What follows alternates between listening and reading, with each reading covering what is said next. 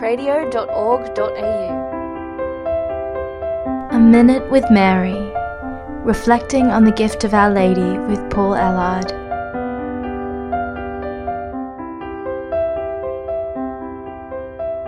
Angels have a God-given infused knowledge of natural things.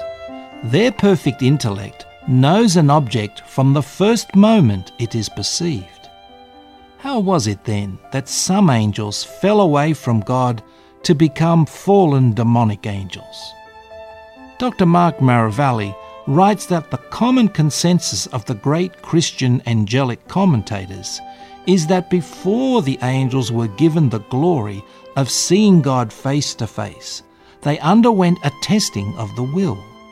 The nature of this moral test was the revelation by God the Father about the future incarnation, whereupon the angels would be called to worship the God-man as their God and King.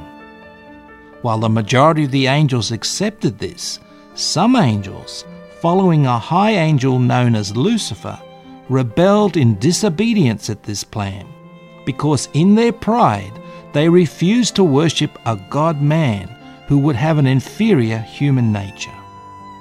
In contrast to Lucifer's rebellion, an angel from the much lower 8th choir of archangels responded with the exclamation, "Who is like God? Who would dare put their personal opinion on an equal with the Creator?" This angel was Michael, whose name means "who is like God."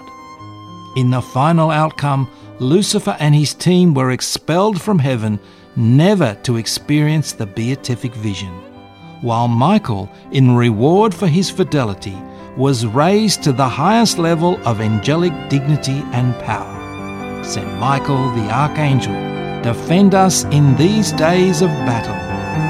Mary, Queen of Angels, pray for us. I'm Paul Ellard, and you've been listening to A Minute with Mary.